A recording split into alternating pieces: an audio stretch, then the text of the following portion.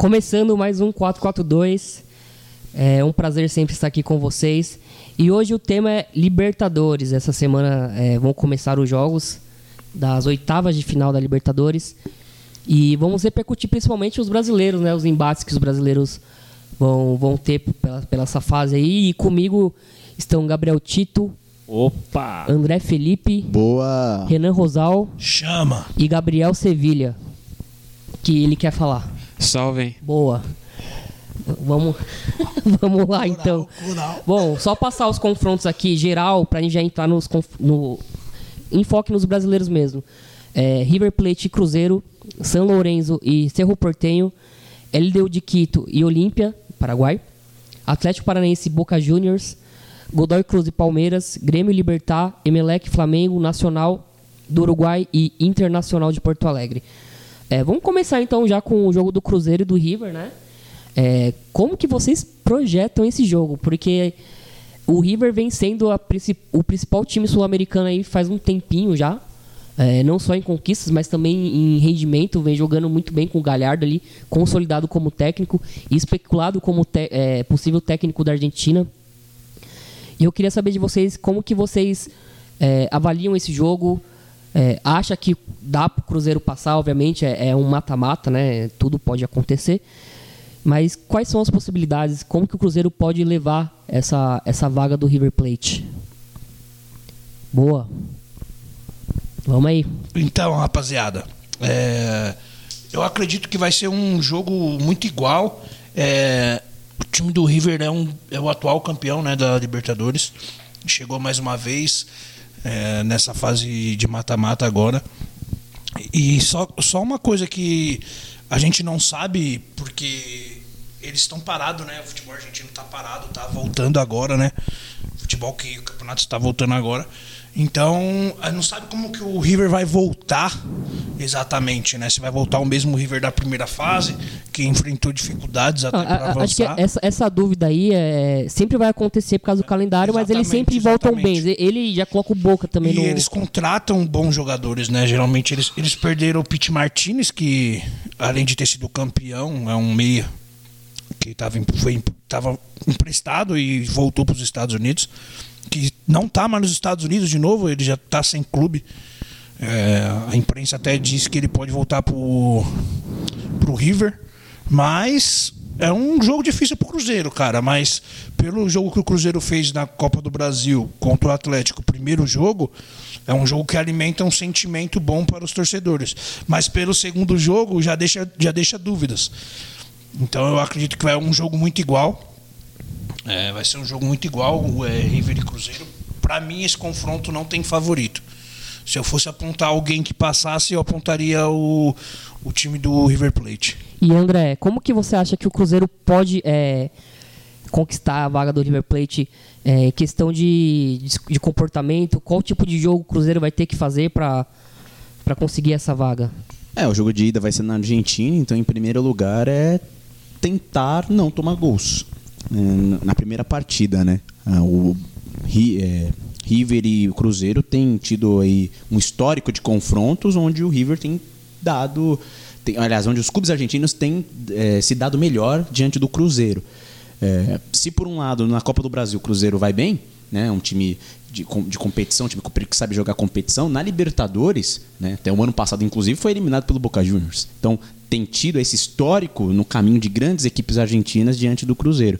Então, a postura ela vai dizer tudo. Se o Cruzeiro jogar com medo lá no Monumental de Núñez, se jogar esperando a equipe do time do River Plate, se não também se apresentar e propor o jogo, ou se pelo menos criar uma estratégia de pelo menos puxar o contragolpe, vai ficar difícil para o time do Cruzeiro e pode tomar até de 2 gols de diferença. Eu acredito que se for se defender, que se defenda também com uma proposta de escape.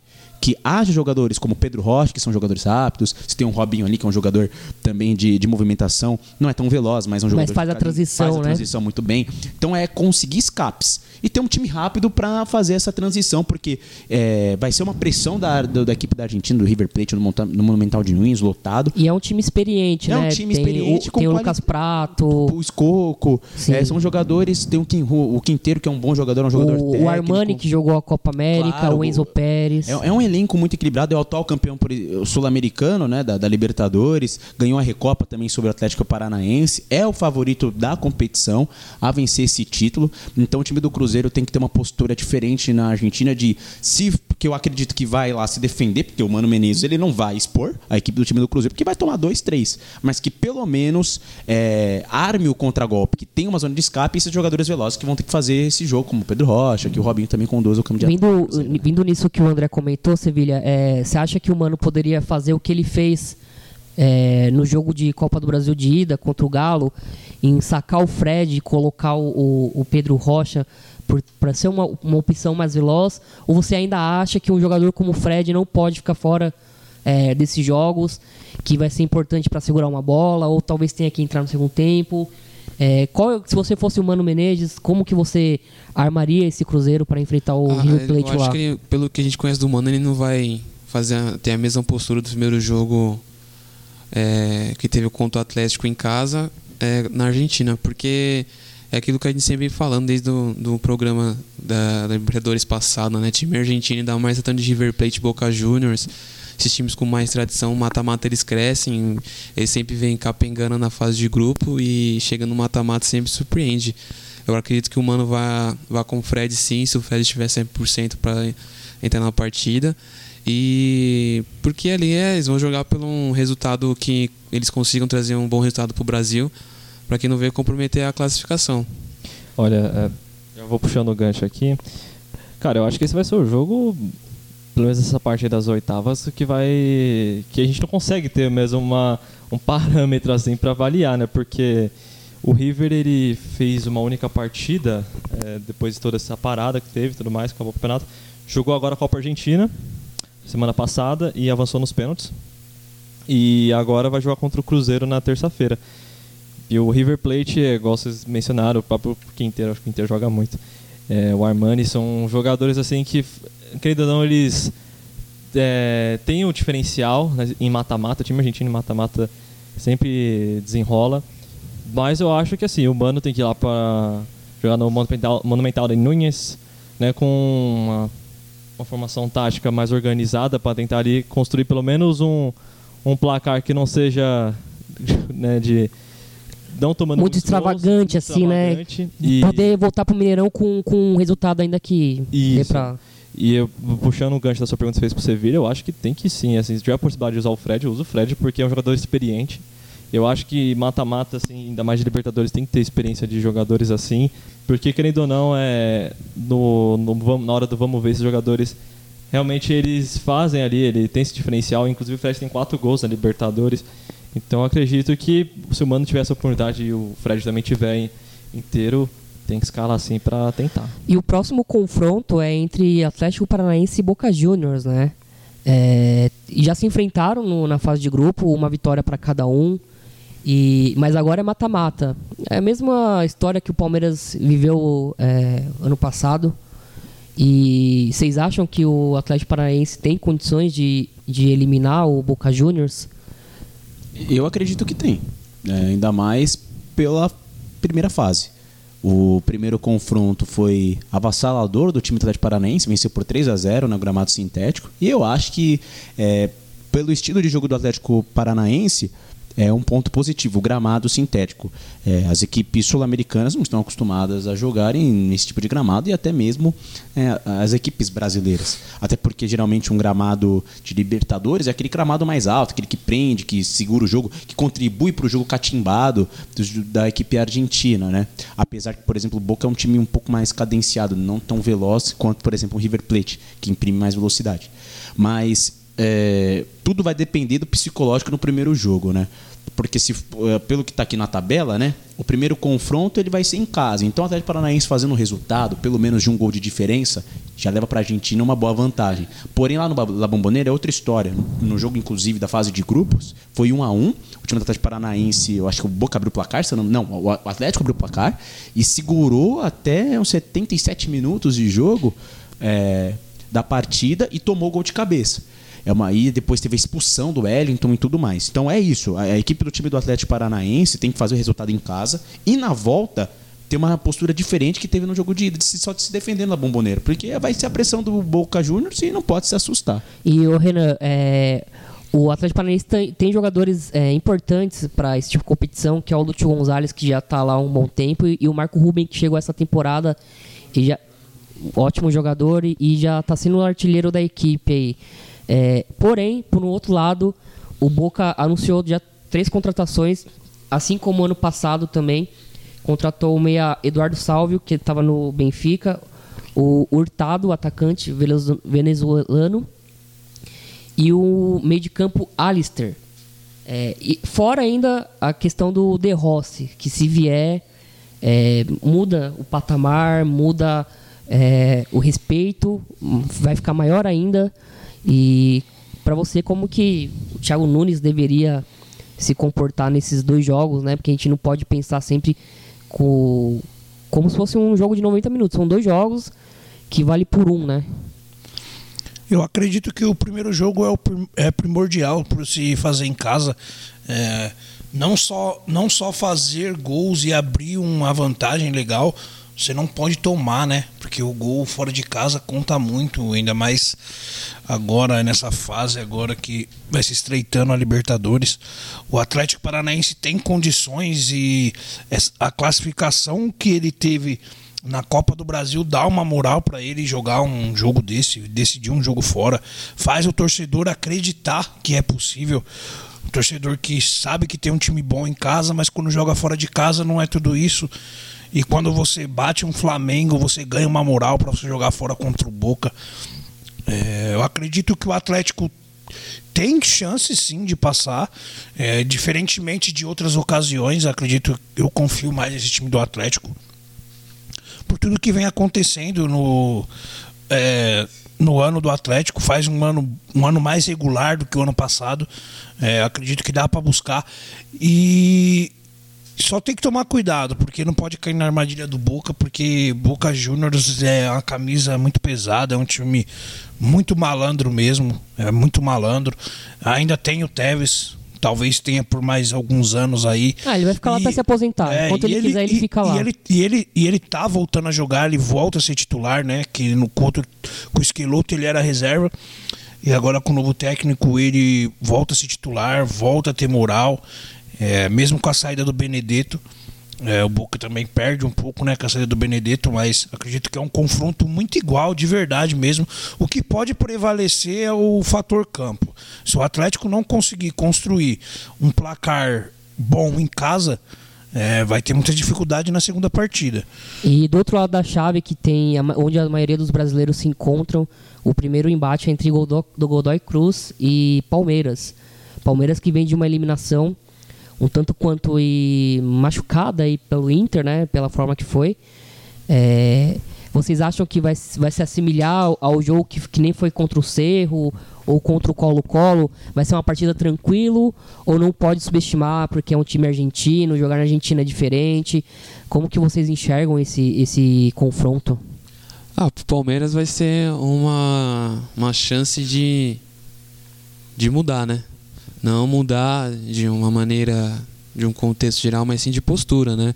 Pelo que já apresentou na Copa do Brasil e foi frustrante para a torcida, e querendo ou não, a torcida está com o pé atrás, né?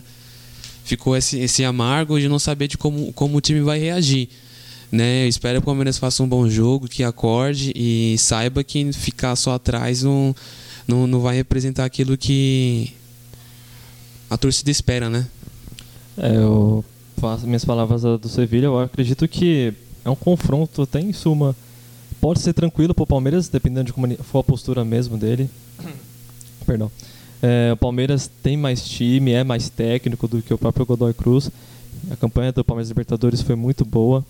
E eu acredito que não devem, por mais que realmente fique a sensação de machucado pela eliminação do Inter, mas eu acredito que o Palmeiras vem se preparando desde uns anos atrás para Libertadores, tentar ali conquistar esse título, e eu acredito que não deve abrir o jogo pro Godoy, vai para cima. Eu acho que tem time para isso, e a classificação para mim já tá meio que garantida aí.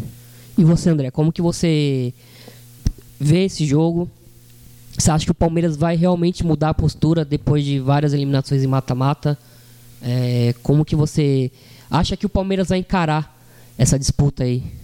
Não, o Palmeiras, juntamente com o Cruzeiro, né, é a equipe que melhor pontuou na primeira fase, né? 15 pontos cada uma, e vem o Internacional com 14, né? Então as equipes brasileiras bem nessa primeira fase da competição, e isso deu a vantagem para o Palmeiras decidir todas as partidas em casa. E joga contra o Godoy Cruz, né, que foi vice-líder do grupo C, com 9 pontos, numa chave equilibrada, né, com o Olímpia do Paraguai com 9 pontos, Sport Cristal do Peru com 7, Universidade de Concepción também com 6 do Chile. Então foi um confronto equilibrado e o time do Godoy Cruz passou dificuldades para conseguir a segunda vaga, né? Então a equipe do time do Palmeiras, tendo essa oportunidade agora, após essa desclassificação diante do Internacional, de mudar sua postura, de enfrentar o Godoy Cruz de uma maneira diferente e de como se pede a Libertadores, sendo uma equipe letal. E para isso, o Felipão tem que mover peças. Ele tem que mudar o estilo de jogo do time do Palmeiras. Ele tem que trocar peças. Se o Lucas Lima está funcionando no Brasileiro e não funcionou no mata-mata, saca o Lucas Lima. Se o Zé Rafael não foi bem no primeiro jogo, saca o Zé Rafael. Tem elenco para isso. Tem elenco, ele tem as peças para mover. É claro que o William, por exemplo, ele não está 100%. Então, provavelmente, ele vai entrar com o Daverson. Mas, quem sabe, no jogo de volta, ele pode sacar o Daverson e mudar o estilo de jogo do Palmeiras, de um ataque um pouco mais móvel, né? Você tem o Zé Rafael, um Dudu que se mexe. Dependendo até do resultado que for lá na Argentina, né? Claro, e você pode botar um Gustavo Scarpa, que a hora que cai pelo meio, cai pela direita, cai pela esquerda. O Bruno Henrique chegando e o Felipe Melo ali na contenção. Então, tem algumas possibilidades aí. Até talvez testar o Arthur Cabral, por que não? Se o Daverson não está funcionando, se o Borja também não vai ser utilizado, eu tenho um William, que é o centroavante, mas se testa. Porque assim, eu acho que se ele fizesse isso, não seria cobrado no momento, porque é o timing, né? A torcida não tá nada satisfeita com o Daverson. E agora também tem a chegada do Ramírez, né? Exato. Um grande provavelmente irá substituir, né? o Moisés, que está indo para a China. Né? Que já tem assinatura de contrato. E eu também não sei se o Arthur está inscrito na Libertadores. O Arthur Cabral está. Então, aí é uma excelente... melhor ainda para o Palmeiras. Então o Felipão, ele tem que sair disso aqui. Eu tenho os meus jogadores, eu confio no Daverson, o Daverson é a mesma... Esquece. Ele também já está irritado com o Daverson. Testa. O torcedor do Palmeiras vai aplaudir. Pode ter certeza que apoio do torcedor palmeirense não vai faltar. Porque é um pouco de ousadia que falta às vezes no Felipão e também para os jogadores do Palmeiras nos momentos decisivos de mata-mata. Então é isso que vai ter que ter. Ousadia, mas eu acredito na classificação do Palmeiras. E Renan, o destaque do Godoy Cruz, o Santiago Morro Garcia, o atacante, ele está voltando de lesão. Talvez atue não os 90 minutos. O Godoy Cruz, que fez um bom campeonato argentino temporada passada, mas que nem o André falou, passou apertado no grupo da Libertadores. É parada fácil ou dura pro Palmeiras? Você acha que é uma classificação tranquila? Tranquila não é, porque é sempre Libertadores, é sempre time argentino, mas o Palmeiras é muito favorito. Só que esse favoritismo tem que entrar em campo e o Palmeiras demonstrar isso. Precisa realmente de colocar outros jogadores, um Scarpa, o próprio Arthur, mas eu acho que a fase de teste já passou, ele deveria ter testado antes. Agora ele já tem que colocar na certeza já. Eu sei, eu confio e eu vou colocar o cara. Não dá mais para ele ficar esperando, vou colocar e ver se dá certo. Não dá mais, ele já teve tempo já para isso, Felipão. Ele teve o Paulistão, teve as rodadas antes do Brasileirão, teve jogo treino. Então eu acho que ele já tinha que ter colocado. Não colocou, agora é o momento. Ou vai ou racha, ou então o cara não tá pronto. Ou então, na visão dele, o Arthur não tá pronto, no caso. Porque o Daverson a gente viu que não dá. O Borja, pelo jeito, não vai dar mais. Tá muito sem confiança o Borja, né? Então, assim, ele precisa realmente colocar. O Zé Rafael, que fez um primeiro jogo bom contra o Inter, no segundo jogo já não apareceu. O falou, tem o primeiro jogo ainda para ver como que vai se comportar, mas esse primeiro jogo você não pode perder ele por um grande. Se você perder, que na minha opinião o Palmeiras não deveria nem perder, porque é muito melhor dar o Cerro Porteño, que para mim é a mesma coisa. Vai enfrentar dificuldade? Vai. Começo de jogo é sempre complicado, jogo fora, mas vai se soltando. E até porque é a chance do Godoy Cruz conseguir alguma coisa, porque São Paulo acho que vai ser um pouco mais complicado para eles. Então eles vão deixar um pouco mais de espaço pro Palmeiras jogar, né? Porque quando eles, por exemplo, se o Godoy Cruz conseguir fazer um gol nos primeiros 15 minutos, aí muda o confronto, né? A gente sabe disso. E se o Palmeiras consegue neutralizar e dentro de um primeiro tempo conseguir construir a jogada, as jogadas que o Palmeiras faz, boas de contra-ataque, quando não passam pelo Daverson, e conseguir fazer um gol, aí também já praticamente já encaminha a classificação, porque é muito difícil fazer muitos gols no Palmeiras e também é muito difícil perder para um time que não é tão bom como o Godoy Cruz, né? E os outros 3 confrontos é Grêmio e Libertad, Emelec e Flamengo, Nacional e Internacional. Desses confrontos, só o Grêmio vai decidir fora. Para vocês, isso interfere em alguma coisa? Qual desses 3 confrontos para vocês é o mais complicado? Qual time brasileiro vai ter mais dificuldade nesse confronto de oitavas de final? Bom, se a gente for pegar aqui e analisar, eu acredito que dos brasileiros, quem vai ter o confronto mais difícil é o Cruzeiro. Justamente por o River Plate ser o atual campeão da competição e pelo histórico recente entre Cruzeiro e River Plate, onde a equipe argentina tem levado a melhor, inclusive, né? Acho que na Libertadores de 2016, né? Acho que 2015, se eu não me recordo, virou no Mineirão. Então, é um confronto que tem um histórico, que tem uma carga emocional muito importante. Porque é o atual campeão. E desses 3 aqui, Flamengo e Libertad... Emelec e Flamengo, Grêmio e Libertad e Nacional e Internacional. Qual você acha que os times brasileiros vão encontrar mais dificuldade desses times? Temos times tradicionais como o Nacional. O Libertad sempre está chegando na Libertadores, né? Pela Liga do Paraguai não ser tão forte assim. Enfim, são nomes sempre presentes, né? São times sempre presentes na competição. Vocês acham que todos os brasileiros se classificam? Olha, eu acho assim que a parada dura também é Libertad e Grêmio. Até por conta do desempenho do Libertad no grupo, né? O Libertad ficou à frente do Grêmio, né? Ficou na liderança com 12 pontos e o Grêmio com 10, né? Dos brasileiros, né? O Grêmio... Tanto é que o Grêmio teve que buscar essa recuperação, né? O Atlético Paranaense é o que teve 9 pontos, que pontuou menos que em relação ao Grêmio. Então... é um confronto muito difícil e vai ter essa revanche, né? Sem contar que e Grêmio, né? Eu acho que é mais difícil esse confronto em relação aos outros. O artilheiro é o Adriano Manuel Martínez, né? Que é do Libertad. Eu acho que o mais difícil é o do Grêmio, até pelo momento que o Grêmio vive também, né? O futebol o que tem jogado, né? Sim, realmente. Não é o melhor, como às vezes até o Renato Gaúcho fala, que é o time que joga o melhor futebol no Brasil, hoje não é mais. Não vive a melhor fase, né? Então eu acho que muito dos lampejos do Everton, até né? porque eles se enfrentaram na fase de grupos, claro, né? teve dificuldade. E o Grêmio perdeu em casa, né? Foi uma derrota só que também ganhou fora. Renan, então, foi uma vitória cada, né? Isso, o Grêmio ganhou lá e perdeu em casa. Isso agora é revanche. Então acredito que vai ser o jogo mais difícil. Eu acredito que o Inter vai ter dificuldade, porque é o Nacional e tem camisa, mas eu acredito que o Inter também tem camisa. O Inter é favorito, na minha opinião. Mas só lembrando que time uruguaio é encardido não só questão em futebol, mas em tudo que permeia ali, tudo que contorna ali, torcida, clima. Eles fazem com que o clima fique muito hostil.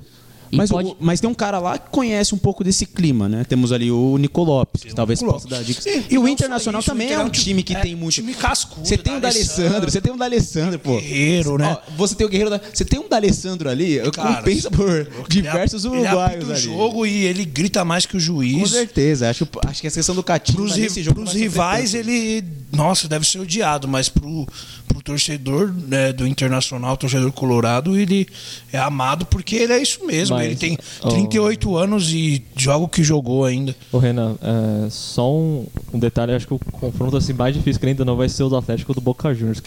Porque assim, só vou retomando o assunto um pouquinho, a camisa do Boca, que pesa muito, e por mais que o Marco Ruben, que também é um dos artilheiros da Libertadores, com 6 gols, e a forma de jogo do Atlético, que é bonita de se ver, e a intensidade que eles aplicam, que é muito densa e efetiva. É um time que consegue ser um time de toque de bola, mas também consegue ser incisivo quando é necessário. E o Boca Juniors, assim, eu estava nesses dias vendo uma reportagem, o próprio Tevez concedeu uma entrevista até um pouco pessimista dele, falando da questão interna do Boca Juniors, que ali não estava havendo uma confiança muito grande, até dos próprios jogadores para com ele, o Tevez, e também até o próprio presidente, com as contratações. E hoje de manhã me deparo com especulação da vinda do De Rossi, que o próprio jornal... Especulação não, né? Acho que é praticamente certo, porque o próprio jornal lá da Itália já está cravando essa tá em últimas fases as negociações, né? Já tem tempo definido Se quiser, ele pode vir pro Corinthians. Já tem tempo de contrato definido, salário ali já meio que... Já tá adiantado. E quem tá mediando essa negociação é o Burdisso, né? Que jogou com ele. Então, assim, pela declaração que ele deu, ele quer vir jogar no Boca e terminar a carreira no Boca Juniors. Então, assim, é um reforço que joga o Boca Juniors em outro patamar, né? E eu acredito que vai ser um jogo bem difícil pro Atlético e vai ser um dos jogos mais difíceis da chave dessa primeira fase, porque ser doideira. Só complementando o que o Tito falou, de fato, vai ser um jogo muito difícil desse confronto, né? Claro que é por conta da camisa, do peso, da importância que tem o Boca. Mas eu acho que é o momento do Atlético Paranaense fazer história. De eliminar o Boca Juniors, até por conta dessa questão que o próprio Tito disse, do Carlos Tevez, trazer essas coisas dos bastidores, dizendo, né, acho que tem um trecho que ninguém quer jogar no Boca. Eu acho que essas questões internas, tipo, próximo do confronto, né, uma declaração dessa, assim, perto do jogo de oitavas, eu acho que é o momento também, pelo Atlético Paranaense jogar em casa e já ter aplicado uma goleada. É claro que o Boca Juniors ele já não vai vir de besta, vai vir todo aberto, ele tá aberto, sabendo. Esse discurso do Tevez aí é até a página 2, né, porque a gente sabe que a Conmebol ela é muito mais a favor dos times argentinos do que dos times brasileiros. Claro, não, e tem essas questões de bastidores, né? A gente pode até a AFA pensar... ali é muito próxima, a Conmebol, claro. É tudo muito sujo. Não, sim, né? a gente sabe disso. Mas, falando do jogo especificamente, não só das questões externas, mas assim, é a chance do Atlético Paranaense dominar o Boca Juniors e aplicar uma boa vantagem. Claro que não vai ser fácil, mas há a possibilidade de vencer por 2 gols de diferença. Se já aconteceu na fase de grupos, por que o Atlético Paranaense não pode fazer também? E também rola desconfiança, até porque o Benedetto foi vendido por 70 milhões e a torcida ficou meio assim, né? Tipo, porra, vendeu o Benedetto, cara. Agora, e chance, né? Sevilha, a gente não falou ainda de Emelec e Flamengo. Então, como que você acha que o Jorge Jesus acabou de ser desclassificado na Copa do Brasil? Você acha que ele já vai entender melhor alguma coisa de questão de competição, de mudança de comportamento? O primeiro jogo é fora de casa. Como você acha que o Flamengo vai se comportar? Você acha que vai ser um pouco mais cauteloso ou ele vai continuar dando sequência àquela formação tática que ele quer jogar só com um volante, uma linha de meias e 2 atacantes? Como que você enxerga esse confronto? Acredito que ele aprendeu, né? Como funciona quando se perde aqui no Brasil, né? Ele pode ganhar, vir numa sequência de jogos, mas se perde um jogo importante, como foi da Copa do Brasil, vai ser julgado, por mais que ele não tenha nenhum motivo para ser julgado, porque pouco tempo de trabalho.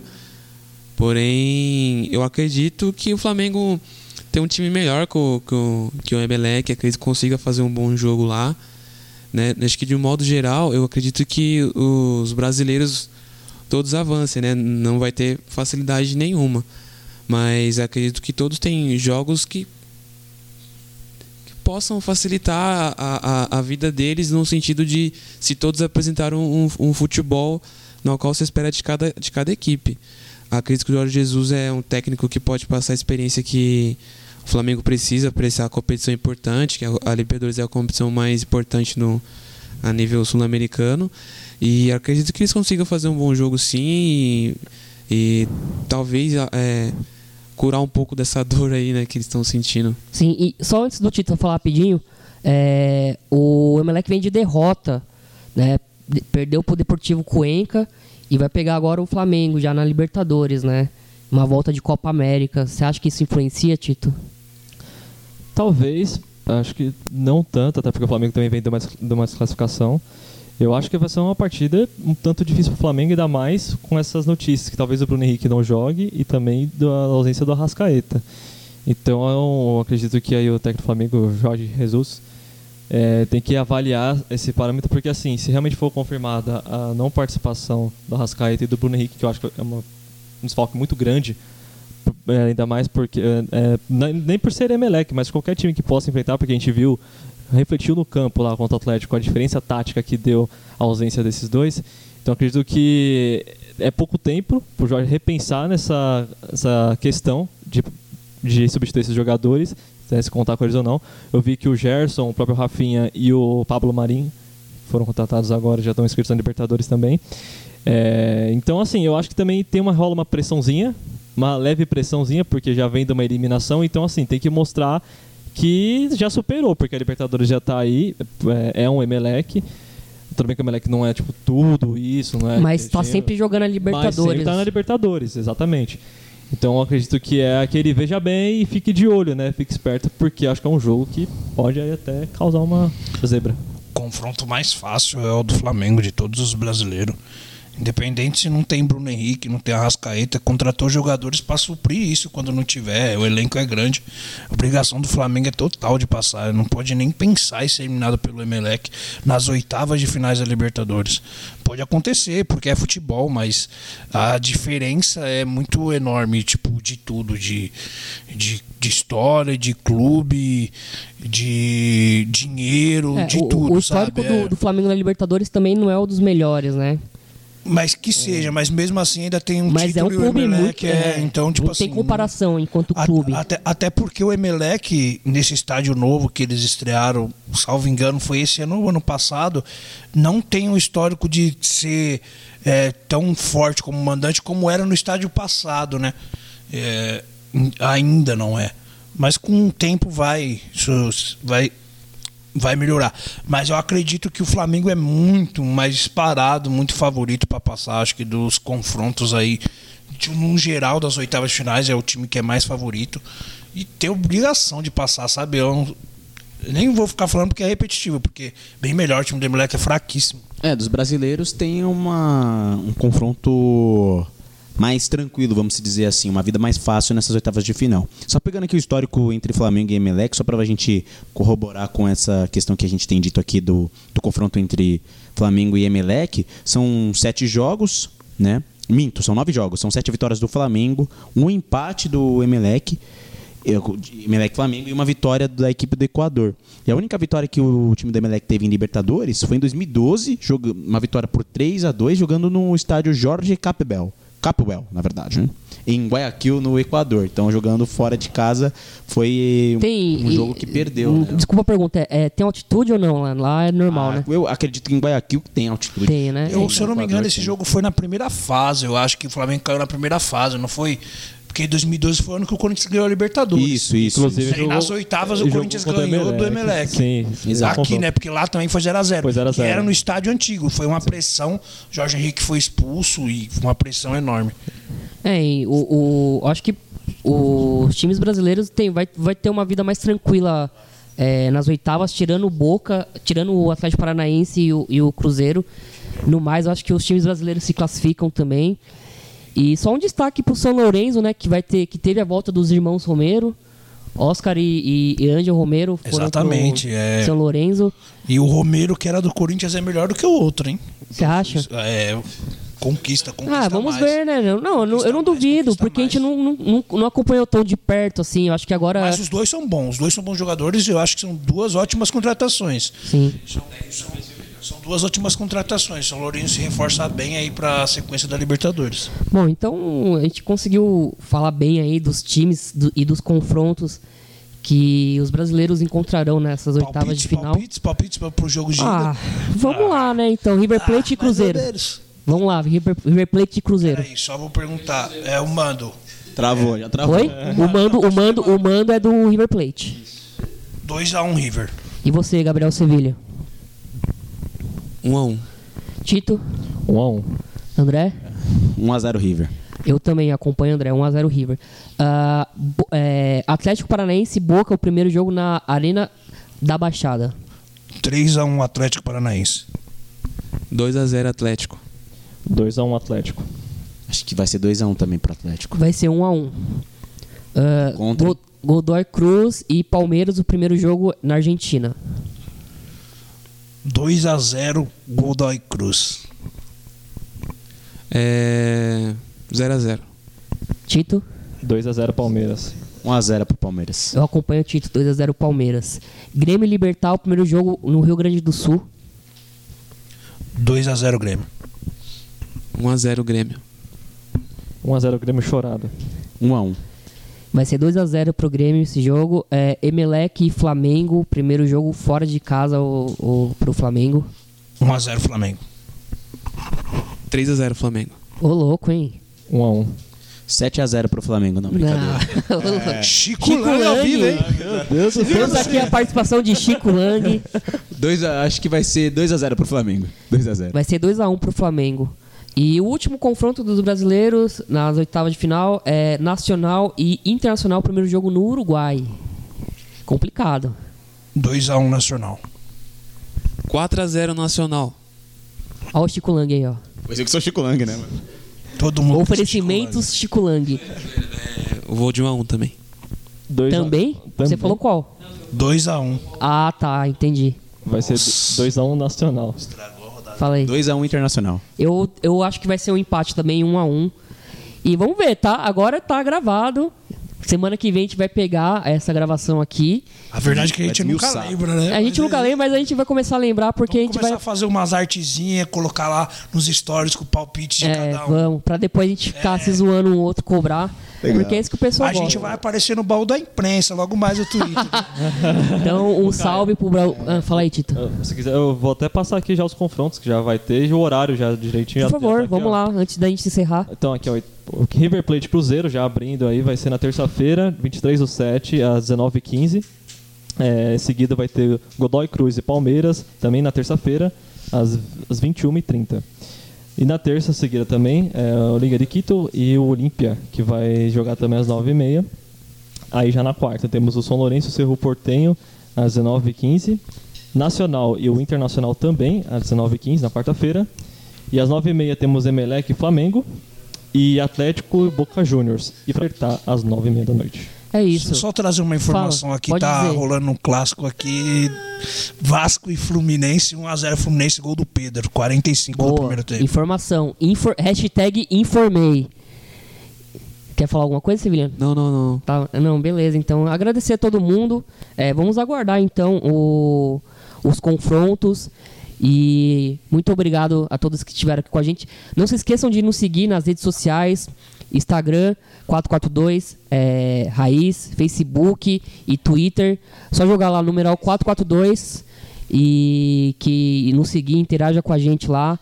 E muito obrigado de verdade mesmo a todos que estão nos acompanhando. Mandar um abraço pro André Dupin aí, nosso ouvinte, meu Boa. amigo aí, maconheiro, tamo junto. Mandar um abraço também pro Matheus Luca e o Thiago Yasser, que não puderam estar presentes com a gente. E é isso. Muito obrigado mesmo. Até uma próxima. Valeu, família. Valeu! Thiago